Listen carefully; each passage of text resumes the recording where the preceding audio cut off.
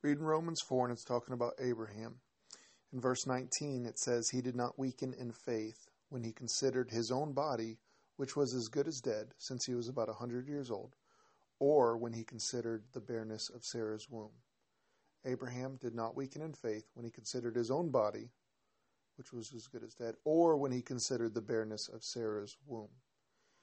A lot of times we like to look at our inabilities and why it's not possible for us to accomplish stuff, or we even sometimes look at others and blame them for why we're not accomplishing the goals or the mission that God's called us to.